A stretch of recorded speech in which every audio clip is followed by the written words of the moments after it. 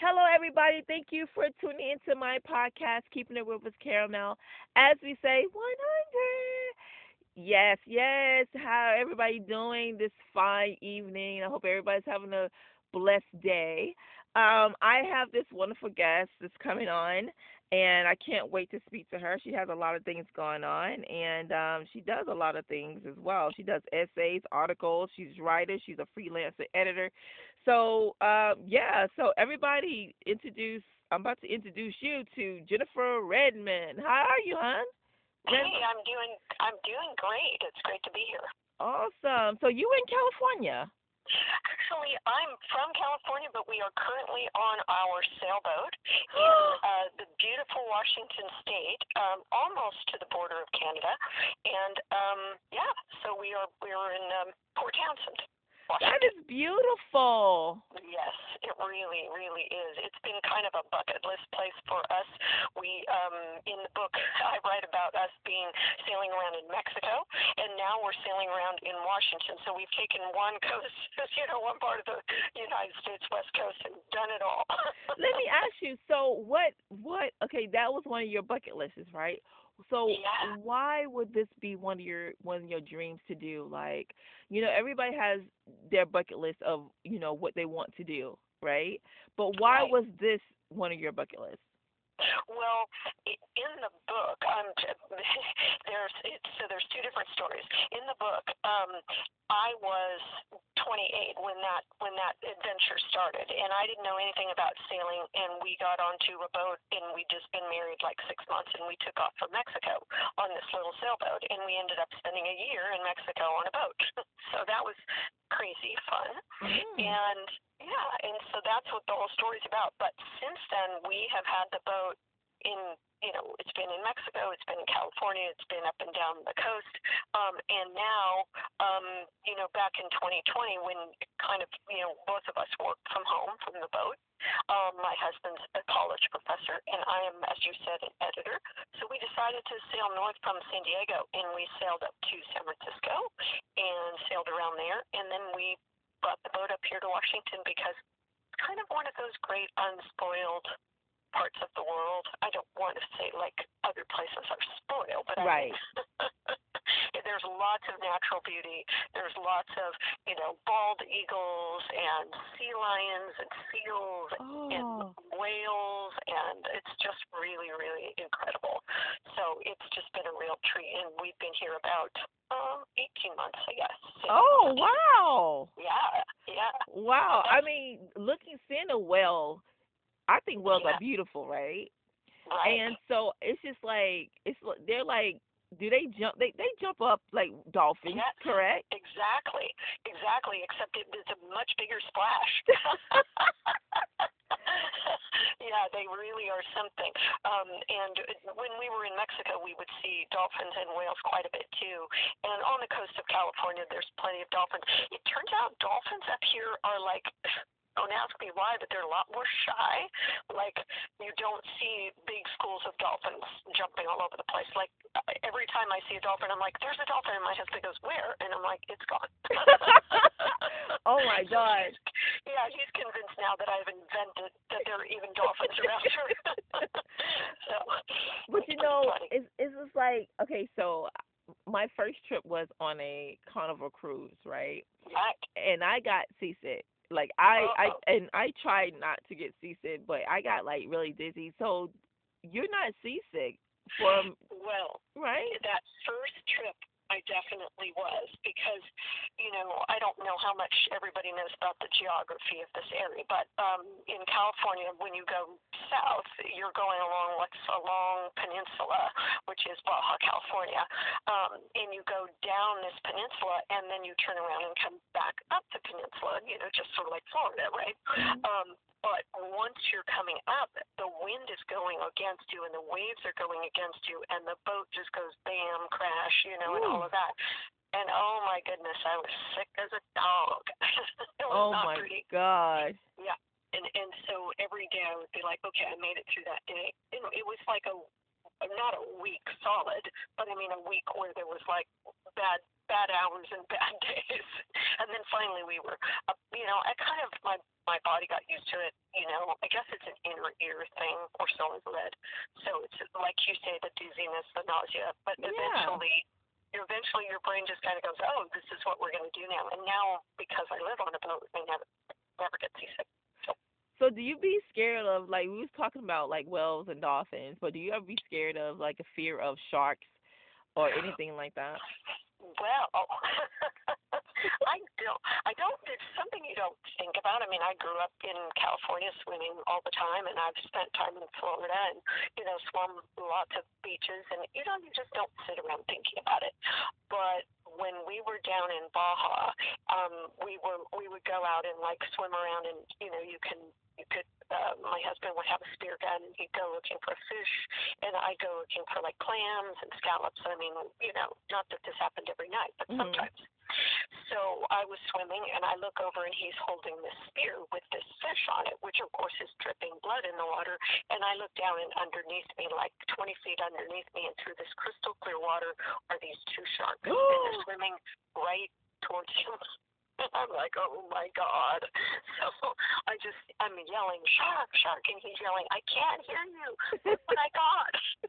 I'm just going, oh my God. This is the last shot of my new, my honeymoon husband. And, but he managed to, I finally yelled like seriously loud, and he just kind of got up and walked across the water.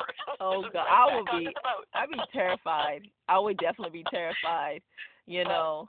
Shows how fast you can move when you need to. Exactly. So yeah, I would be terrified. I would be Yes. definitely be like, oh my God, here comes a shark. I don't even know what to do. I'd probably be stunned. But Well, I was trying to swim like really gently, which is yeah, not a thing. I mean, trying to swim quickly, but like not make any kind of motion in the water, or like alert them that here I am, right? yeah, So yeah. I'm like trying to swim really fast, but also like not even break the surface of the water. Oh Like, yeah. what the heck? And I scrambled up the ladder onto the boat, and I don't think we stayed. I mean, I think the next day we just left that area, because it was just going to be in our minds that every time we went swimming, we were going to picture those sharks. Not that they couldn't have been anywhere else by then. I mean, they're not pets. They go wherever they want to go, right? Yeah. But you're not going to be sitting there obsessing about it. But we swam with dolphins. I mean, the dolphins would come in and swim around in the bay, and whales, swim really close to the boat, and it's exciting, but not usually scary. Okay, okay. So I know that you've been on the boat for 18 months, okay, and you've seen sharks, you've seen whales, you've seen dolphins, you've seen all of these birds and all this. So how do you eat on the boat? Like, I mean, do y'all stop at ports, or y'all Yes. go somewhere Yes. and eat? Exactly. Okay. Exactly. Well, we don't wait to eat till we get somewhere, because that would be a long time. I Right. like to eat way too much for that. But back in the day, like this memoir that I wrote is set in 1990. When I was a younger girl, and we were newlyweds, and so of course, I wanted to make good food that was Right. also, tasty and all that. So when we first took off, I made things that could be like reheated. I don't want to say casserole, but you know what I mean, kind of Yeah. chicken and veggies and rice and stuff like that. And then I would just heat it up when we got somewhere. Like I'd have it Mhm. in the fridge, and I would just heat it up. And we would usually be so tired at the end of the day that by the time I heated up and we ate it, we were like falling asleep at the table. So, but then we would go to places like, Mexico is full of, Mexican food. So that's a good thing. Right. Right. Everywhere you go, there's a little mom and pop cafe, sometimes right on the beach, and you've got like fresh fish, and you've got guys coming up. Even when we were in little bays, people would come up in little boats and say, like, do you want to buy some fish? And I say, yeah, and for $5 they'd hand you a couple of lobsters. I mean, it's just like amazing. So there was a lot of good food to be had, and we caught fish too. But a lot of it is the same kind of ordinary food that you eat. I make pasta, I make salads, I make rice and beans, I make, split peas with ham hocks, Okay. So you you be know. cooking it up on the boat. I do. I have like a little two burner stove. So for people like that have been in an RV or gone camping in an RV or something, it's kind of like an RV sized kitchen. It's but because I'm so used to it, I don't sit there and go like, oh, how will I do this? It's just Mhm. what it is. Right. It's not like people that live in a van now and they're trying to cook on a little tiny hibachi or something. That's a Right. little more. That's a little tougher. Yeah, so since you've been on the boat, I know the cost of living is way different from what's going on now, right? Because Right right on. now the rent and or any Yep. cost of living is expensive, Yep. right now. So I know right now you saved a lot by living on the boat. Yeah, but of course the costs for everything have gone up. So we have a diesel engine, and diesel is, the price diesel is Mhm. $5.50, $6, depends on where you are. In some parts of the world, it's twice that much. But and all the having done to the boat and things like that are expensive. But one of the things that has gone up is the price of a marina. Like it used to cost like $300 a month to have your boat in a marina, and now it's like $900 a month. So even though that's still really cheap compared to a house, Mhm. it depends on where you are. I mean, I know places in like my publishers in Toronto, and Toronto's like a couple $1,000s a month. New York is a couple $1,000s a month.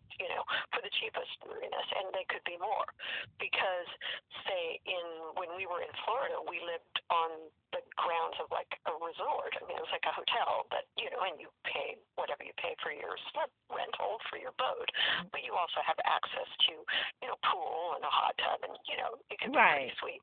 So kind of like living in a condo if your condo floated. Right. But do you ever miss like not being on the boat, or do you love being on the boat more?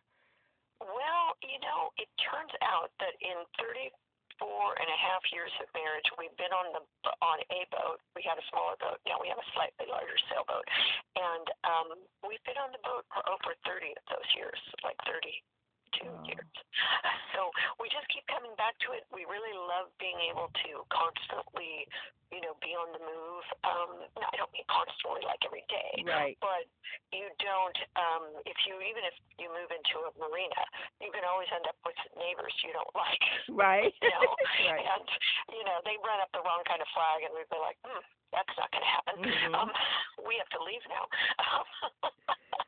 I won't mention any political words, Right. but Right. there Right. are certain things you don't want your neighbor to be flying a flag for. Right. Exactly. Exactly. I totally understand where you're coming from. Yep. Because we're good Californians. We love everybody, but we draw the line. Right. So when you're out in the sea and hmm you find that special spot, right? Yes. So y'all just anchored there. And Yeah, so when you're out at sea, like if you're way offshore and you have to travel, like overnight or something, you just take turns. Somebody's at the wheel and the other person's down below sleeping. So they call taking watches. So one person's watching and steering, the other person's sleeping, and then you take turns. But if you're stopping, like for the night, you would pull into a place, where mhm. there's like a bay or semi-protected, and then drop an anchor, and then you just kind of hang out there. But in the United States now, there aren't too many places, and that's why where we are right now is so Mhm. wonderful because there's a lot of state parks and places where you can go, and there's just like a mooring buoy that you can just hook your boat up to and stay there for 3 days, and then move on to another one and move on to another place, or anchor someplace for the night, or if you want to treat yourself, you go spend $900 a month to be in a marina in Seattle someplace, and have Right. all the kind of all the comforts of home, meaning you have a laundry room and a shower. Wow. Yeah. So you're enjoying your like that's the way to listen to you and hearing what how you're talking is just like you're enjoying your life. You know, Yes, I think I this is mean the best moment for you. And it really in a lot of ways is, it really is because back when this book is written, I kind of was in between careers, though I didn't Mhm. really know it yet, if that makes sense. Yeah. I kind of knew that one phase of my life was ending and another one was beginning, but I didn't know what I was going to be when I grew up, even though I was almost 30 years old. Right. I'd been in acting. I'd been waiting tables like most actors, and then I started writing, and that ended up turning into what has become my my other career, which was editing and writing. And so I've been very lucky. And my husband also works from the boat, as I say, so we can, we're not retired. We're still working, but we can do what we do from the boat. And so, yeah, I'd say we're very, very blessed. So when you mention your husband and yourself, so what about the sexual, behavior? How I mean Well, like it is called a honeymoon at sea. My book is called Honeymoon at Sea, so you're allowed to ask that.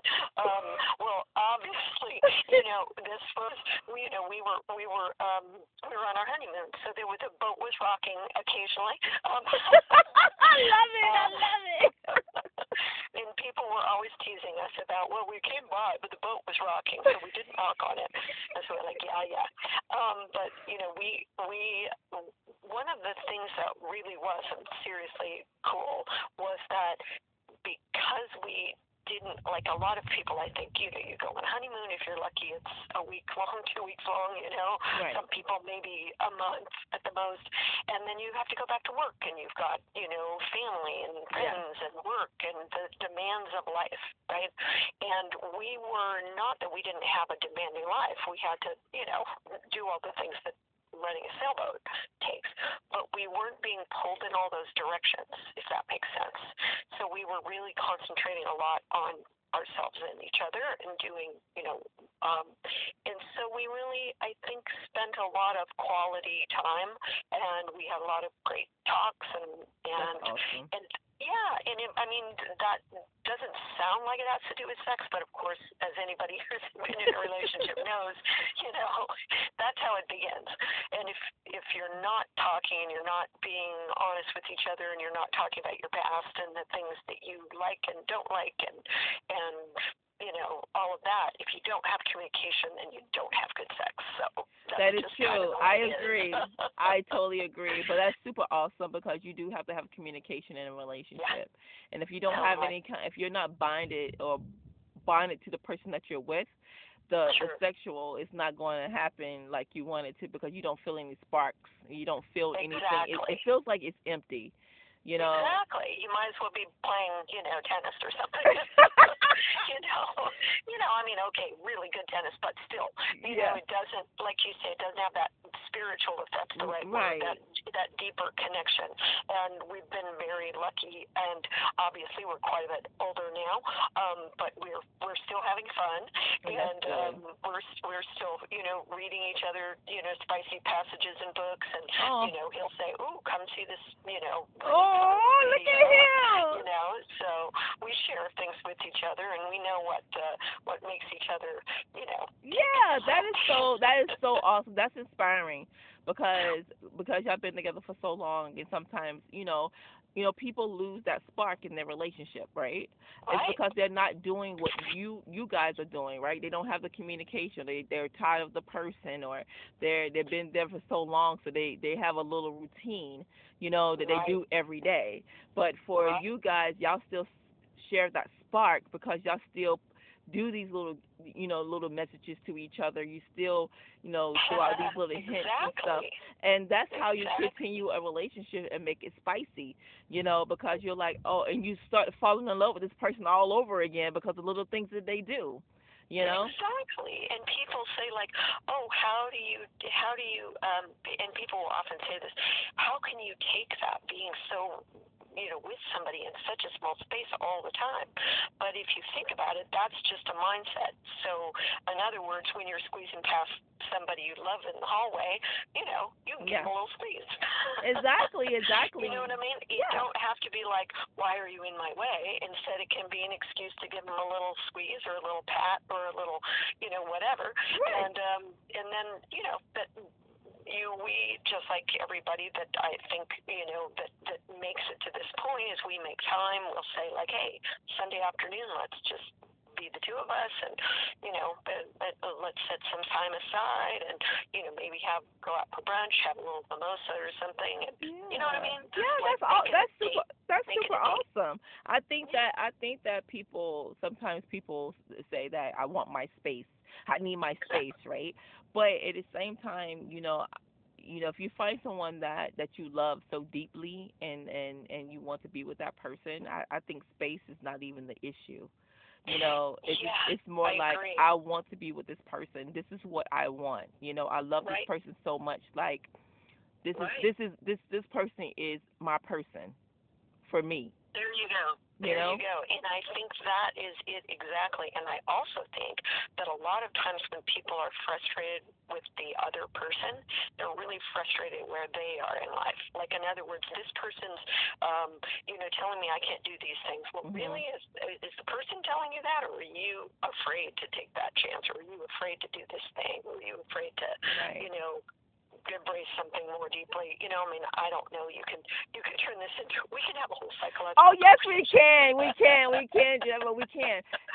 So you think that people are? I feel like sometimes I feel like it's jealousy. You know, Yes. because they're Yes. jealous of what you have and because of what they don't have. To be honest.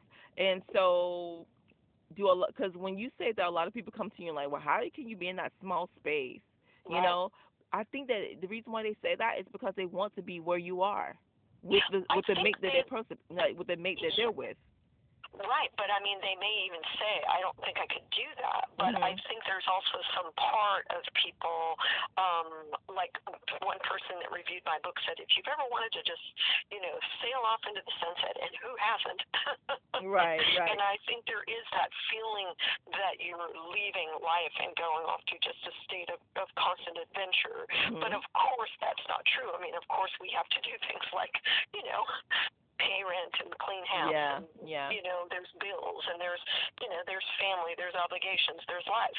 Yeah. I mean, there's a dog to walk, and I mean, I Yeah. mean, it's not none of those things are hard, they're just life. But I think if somebody said, hey, I'm going to go live in a cabin in the woods, right, Mhm. you might end up like being Thoreau and being this really cosmic philosophical person, or you might go stir crazy, right? That's why they call it cabin fever, right? Right. Right. Because that could drive you crazy too. So, it's I think it's all as you said, is where you want to be Mhm. in your life and how comfortable you are with yourself and where you are. There are definitely times when we get on each other's nerves and we'll go our separate ways in this small space, and he's got his headphones on listening to music and I'm over here watching, my friends on Yeah. TikTok or whatever, and that's okay. It doesn't you don't have to be in somebody's sitting on their lap all the time. Right. Oh my God, I could talk to you for hours. I could talk to you for hours and hours and hours. And so that's the reason why you wrote your book, right? Yes, Okay. exactly. Because I think people kept saying that's such an interesting choice, and of course, the longer we lived on a boat, Mhm. the more people would go like, "But you're still doing it." And that I think was what my publisher, when she read my manuscript, said. Now, tell me, you guys are still on a boat? And I go, yeah, not that boat, but we are on a slightly larger sailboat, 35-foot sailboat, which is Mhm. still small. And she just thought, well, that's the way the book has to begin is with you in the present time. And I said, well, that's, here, what do you think of this? And so, in other words, when people pick up the book, it starts with us on the boat now, pretty much. And then it goes back in time, and of course, there's also things where I flash back to, I had kind of hippie parents that were always traveling and what that was Mhm. like for me. And Mhm. then, so there's a lot to the book. It isn't, believe me, it's not a book about sailing. If people think, oh no, I don't like sailing, I'm not interested in sailing. There's a lot about, as you're just talking about, intimacy, Mhm. love, Mhm. marriage, Mhm. getting along, and trying to figure out who you want to be when you grow up. That's awesome. So, what advice would you give someone when they want to start writing a book about their journey? Well, one of the things I have definitely talked to people about is a lot of times people will say, well, I have journals. I've written journals about the whole time I was hiking, camping, or walking, or, something that they want to write a book about. And I say, that's great. It's wonderful. It's kind of like you've done your research, but that isn't, you can't just print journals, and that isn't a book. So the book has to have a shape, if that makes sense. It has to have a story. It has to have a something to say, as it were. And so a lot of times people will say, oh, I've written a blog for 10 years. I have all these blog posts, so I have a book. I'm like, well, not exactly. Right. So, it basically what you want to do is sit down and, either transcribe what you've written already, or maybe just start with, one of the stories that took place in that time. Say you're writing about, going to college, your first year at college. Well, what's a time that you remember? Or maybe you're writing about your childhood. What's a scene? Do you remember being in your grandmother's kitchen? What was that like? Do you know what I mean? Literally, put yourself in that position, put yourself in that place, try and embrace those memories and think of the sensory, the feeling, the smells, all of that. And then you just kind of build on that, so that each day you can come back and read what you've written and go, oh, that reminds me of something else. And I was just actually teaching a memoir class the other day, and I was telling people, they said, well, I keep trying to remember these things. And I'm like, believe it or not, the more you do it, the more you remember. It's kind of, it sounds weird that you could practice remembering, but you really can. The more you do it every day that you go back to it. And of course, that's true if you're writing fiction too. If somebody's writing a novel, let's say they want to just write a love story or a mystery or a thriller, that each day that they come back to it, they build on what they've already written, and then the characters start to become real. Right. And they start to do stuff, and pretty soon they're like, hey, now I know what I can do next. So it becomes fun, and you don't, then you don't feel like, oh gosh, I have to go write. It's like, oh, I can hardly wait to go write. So that's the fun part. Awesome. So how can people find you and, to read your book, and Sure. if they want to contact you about anything that they Sure. might need help with something, how can they find you? You bet. Well, I'm the only Jennifer Silva Redmond on Facebook. So if you type in all three names, Jennifer Silva, like SILVA, Redmond, REDMOND, I'm on Facebook. I'm also J Silva Redmond on Instagram, Twitter, and TikTok. And I have a website, which is Jenny Redbug, REDBUG, like a red bug, which is sort of silly, but it's stuck. JennyRedbug.com, and I've been blogging there since like 2010, and so there's a bunch of book reviews and things about writing and things about our travels, and it also has a link there to my current Substack newsletter, which is all about honeymoon at sea.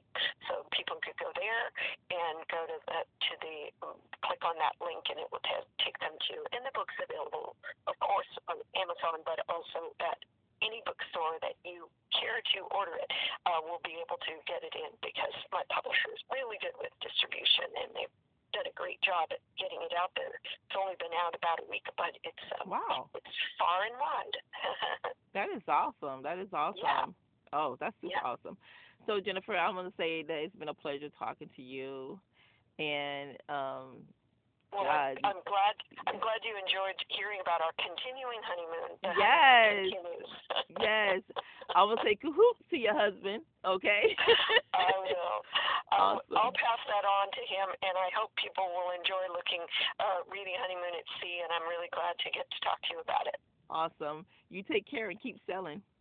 I will. All Take right. care. All right. Bye bye.